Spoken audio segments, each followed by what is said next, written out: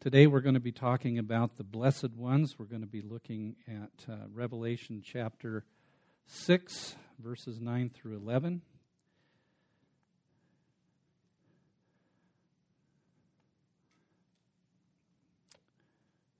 And it's on the screen for you if you don't have a Bible, but if you do, we always encourage you to look it up and see it for yourself.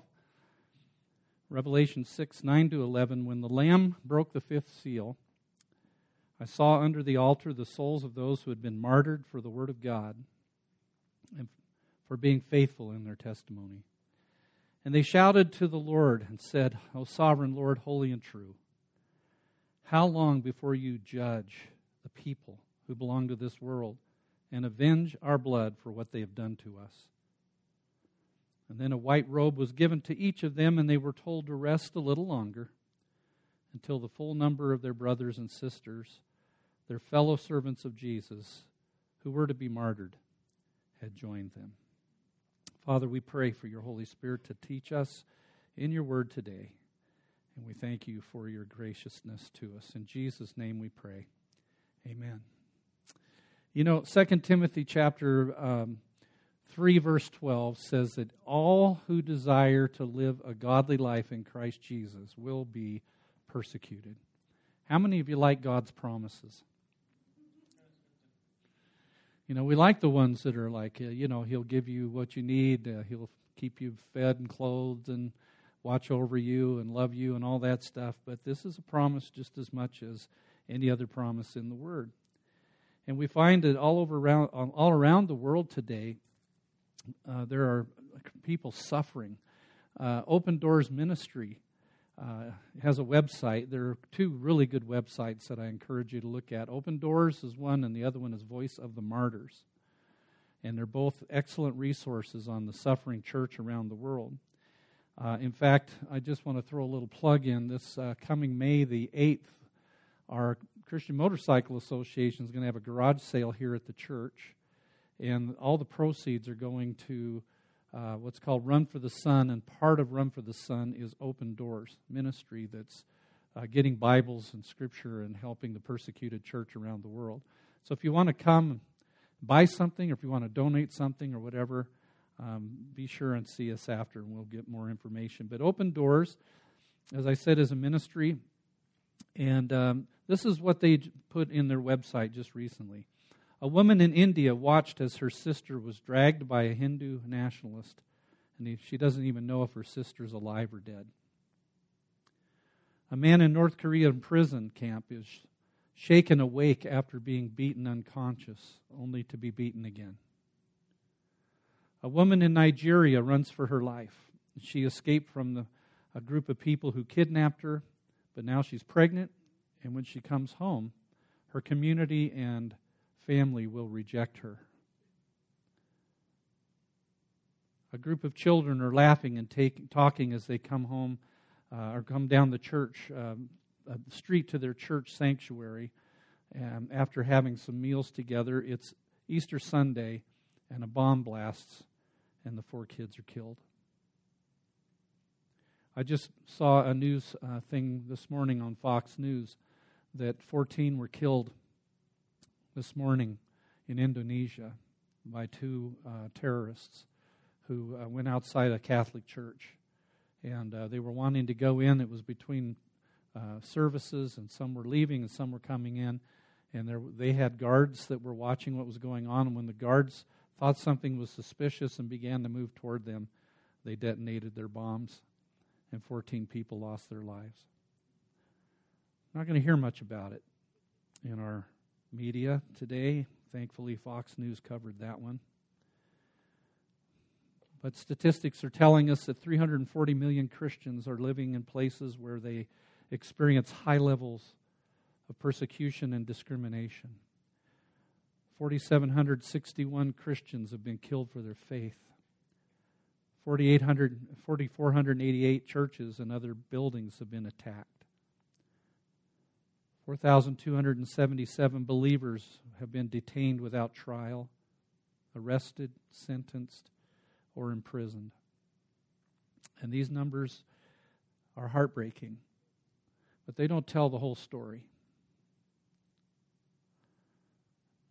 And yet James, when he was writing to a group of people that were being persecuted, said, "Consider it all joy, my brothers and sisters, when you face trials of many kinds, because you know that the testing of your faith produces perseverance." These are sobering things, right? And I know you didn't come to church to be, depressed or whatever, but the fact of the matter is, in our text today, there were a lot of people that were around the throne, that are still around the throne, who have lost their lives in testimony for Jesus, and there's more to come. Because Jesus said you have to wait until the number is complete. It's hard to understand and hard to fathom that. New Testament scholar N.T. Wright gives this opening commentary on Revelation 6. He says there are 3 ways of ending a chess game. The first is that one player or the other simply wins the game. There's no question. It's checkmate. The second is that the 2 participants might agree that it is a draw, that nobody's going to win it. And then the third way is that somebody gets frustrated and kicks the table and knocks the board and scatters the pieces. How many of you, that's your typical way of ending a chess game? And it's not a very good way to do it, but, there's some people who think that God should just kick the chessboard. He should just wipe the pieces out. Why does He let this go on? Why is there pain and suffering? If He's sovereign, if He's good, why does He let this keep going? That's a really good question. It's a legitimate question to ask. It's something that I think everybody in this room has felt at one time or another, that I don't understand what God is doing. There are people who have given up on God, and they express their frustrations like this. But God doesn't just kick the chessboard. He hasn't kicked it to the curb. Nor is He playing for a draw. The whole book of Revelation brings us to the conclusion that it's going to be checkmate and He's going to win. All right? We need to understand that. But in the meantime, it's like the prayer that the Israelites were praying when they were in Egypt under slavery and oppression. They said, "How long, O Lord, how long?" Has anybody here ever said, "How long?"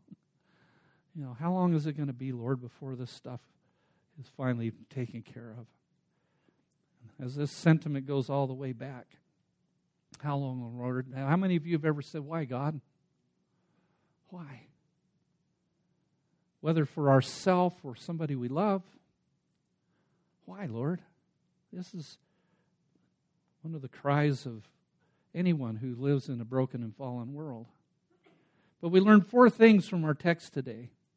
First of all, we learn that those who have died in Christ are living and conscious and mindful of the fact that the world is still unjudged and unhealed. They're saying, "Why, O Lord?" or "How long, O Lord? How long? How long before you judge this world? How long before you avenge our death?" And secondly, these people are told they must wait. They're given these white robes and they're said, "You must wait a little longer." How many of you, the most exciting thing about your Christian walk is waiting? Patience. We don't do well with it, and here are the saints in the presence of God that are also going, "How long?" They're in the presence of God, Their pain and suffering is no more, but they're still agonized by the lack of justice, waiting for it to happen. Patience. In Romans chapter 8, verses 16 to 21, the Spirit Himself testifies with our spirit that we're children of God. How many of you could say amen with that? And if children, we're heirs. Amen. Heirs of God and fellow heirs with Christ, if indeed we suffer with Him. Well, wait a minute. Can't we get the Reader's Digest version and X that out? But if we suffer with Him, that we also may be glorified with Him. Suffering and glorification are 2 sides of the coin. I consider that the sufferings of this present time are not worthy to be compared to the glory that is to be revealed in us. For the anxious longing of creation waits eagerly for the revealing of the sons of God. For the creation was subjected to futility, not willingly, but because of him who subjected it, in the hope that creation itself also will be set free from its slavery to corruption into the freedom of the glory of the children of God. You know, we see the environmental catastrophes that are happening on this earth. And we can argue all day long about the causes. But one thing's for certain. Creation is sick and tired of us. Creation is groaning. Creation is saying, how long, Lord? How long? It's been subjected to this futility. It's not functioning the way God had originally intended. And yet even in the ruins of what we see, the leftover of all that's going on, it's still an amazing thing to behold, isn't it? Think about what it'll be when God sets it free. Or Paul writing to the Corinthians, he said it this way. We have this treasure, and it should be 2 Corinthians, by the way. We have this treasure in earthen vessels, so that the surpassing greatness of the power will be of God and not from ourselves. We are afflicted in every way but not crushed, perplexed but not despairing, persecuted but not forsaken, struck down but not destroyed. Always carrying about in the body the dying of Jesus, so that the life of Jesus may be also manifested in our body. For momentary, light affliction is producing for us an eternal weight of glory far beyond all comparison. You know, when you're in suffering and somebody says, it's momentary and light, how many of you want to just reach up and smack them in the nose? Doesn't feel like it when we're in it. But Paul's writing from experience. He's been persecuted. He's been stoned and left for dead. He's been shipwrecked. He's experienced all these things, and he says it's just temporary. The glory that's going to be revealed is worth every single thing. And so he says, we look not at things which are seen, but things which are not seen. For the things which are seen are temporal, but the things which are not seen are eternal. We have to have an eternal perspective, or we will never be able to understand what's going on. How many of you would say God does not run the world the way in which we assume it should be done? Anybody here? God, I don't like the way you're running things. Yeah. If you're not human if you don't go, God, what are you doing? I don't understand this. I'm completely perplexed by it. I've said this to him. I don't like the way you do things. If I had somewhere else to go, I would. You know, when Jesus was talking with disciples of his, and he said, unless you eat my flesh and drink my blood, you have no part of me. And a bunch of them said, that's enough. This guy is off his rocker. And they left, and he looked at Peter and the others, and he said, are you going to leave too? And they said, well, if we had anywhere else to go. But you alone have the words of eternal life. And sometimes when we're in these kinds of turmoil situations, you know, we're like, boy, if there was anywhere else. But you're the one that has the words of life, and so you're stuck with me, and I'm stuck with you. And God pulls us through. And He carries us through these things. But yes, it's not unusual for us to say, I don't understand how God's doing things. But as we studied last time, the four horsemen represent the evils of this world, whether they're specific persons or symbols, and they're allowed to reach the height of wickedness, including the martyrdom of even more saints, because God in His plan is working something out. I want you to notice what Paul wrote to the church in Thessalonica. He writes, Paul and Silvanus and Timothy, to the church of the Thessalonians in God our Father and the Lord Jesus Christ, grace to you and peace from God the Father and the Lord Jesus Christ. We ought always to give thanks to God for you, brethren. It's only fitting because your faith is greatly enlarged and the love of each one of you toward one another grows even greater. And therefore we ourselves speak proudly of you among the churches of God for your perseverance and faith in the midst of all your persecutions and afflictions which you endure. This is a plain indication that God's righteous judgment, so that you will be considered worthy of the kingdom of God, for which indeed you are suffering.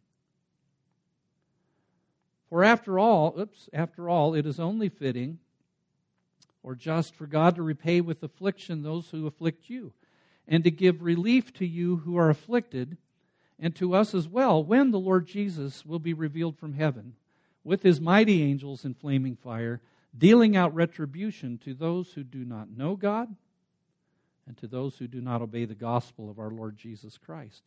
These will pay the penalty of eternal destruction away from the presence of the Lord and from the glory of his power when he comes to be glorified in his saints on that day, and to be marveled at among you who have believed, for our testimony to you was believed.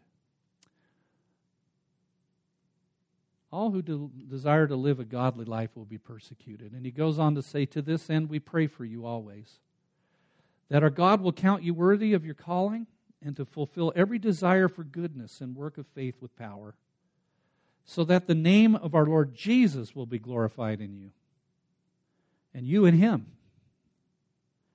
according to the grace of our God and the Lord Jesus Christ. I don't know if you caught that in the Romans passage, the 2 Corinthians passage, or this one, but there's suffering for him and there's glorification in him, that we will be glorified with him. You see, it isn't all for naught. God has a plan. But one of the things that's very difficult is that God has this principle where he lets iniquity grow and fester until it comes to its full fruition. And we might wonder, well, why does God do that? Let me just suggest this to you. What if the first time you ever lied, the first time you ever disobeyed your parents, the first time you ever mocked God, the first time you ever stole something, God kicked the chessboard and said, I'm done with you?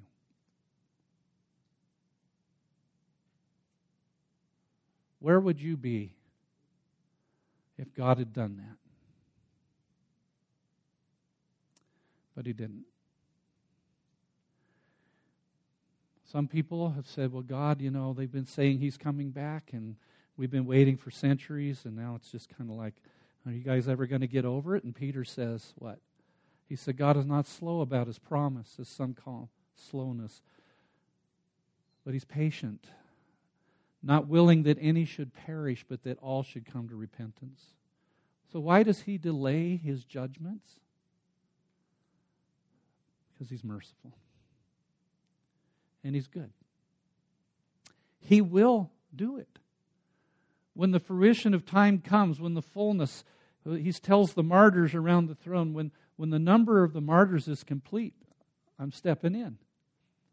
When God gave the promise to Abraham way back when he said, all this land is going to be yours someday, but right now, it's actually going to take 400 years because the iniquity of the Amorites is not yet complete. What was he saying? The sin of the people of the ground in which you're walking is not yet full for judgment. I'm waiting to give them a chance.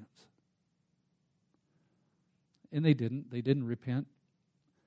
And you can read your Bible and see the rest of the story. But how are we supposed to respond then whenever we might be treated the way we don't want to be treated? Jesus said it in the Beatitudes and Sermon on the Mount. He said, blessed are those who have been persecuted for righteousness, for theirs is the kingdom of heaven. Blessed are you when people insult you and persecute you and falsely say all kinds of evil against you because of me. He says you're blessed. Rejoice and be glad, for your reward in heaven is great, for in the same way they persecuted the prophets who were before you. And then he said, you've heard it was said that you will love your neighbor and hate your enemy. How many of you feel that way? But I say to you, love your enemies and pray for those who persecute you, so that you may be sons of your Father who is in heaven, who causes the sun to rise on the evil and the good, and sends rain on the righteous and the unrighteous. For if you love those who love you, what reward do you have? Now, he's not saying that when you pray for them, you got to feel good about it. This is for you. And as Jesus was being nailed to the cross and rejected by his own, he said, Father, forgive them, for they don't know what they're doing. See, he practiced what he preached. And he bids us to do the same. And there's no way we can do it except by the grace of the Holy Spirit within us. But let me tell you something. Because the Spirit is in you, no matter what comes your way, you'll be able to do it. You'll be okay. You'll be okay. You'll find strength you didn't know you had. You'll find a way. You'll find joy. You'll find life. And you'll be able to say, Father, forgive them, for they don't know what they're doing. In the knowledge that he will judge and make it right in the end. And you could turn it over to him. And you can be free. Heavenly Father, may we take these words to heart. May we be like Jesus. May we follow in your steps. Lord, it's hard, but we know that the Spirit of God within us can make it possible. And I pray for those, Lord, suffering even right now in various ways, that by the grace of your Spirit you give them a sense of joy in the midst of that sorrow, that a joy that can't be explained, a joy that has absolutely no rhyme or reason to it, except that you are in them, producing that joy in them. And so, God, may they find grace today on this Palm Sunday as you entered that city and you knew you were going to give your life. You knew you were going to be rejected. You knew that the same crowd crying out, Hosanna, would cry out, crucify him. And yet, Lord, you proceeded because you were pursuing to save souls. Thank you for finishing the work and giving us a hope. In Jesus' name we pray. Amen.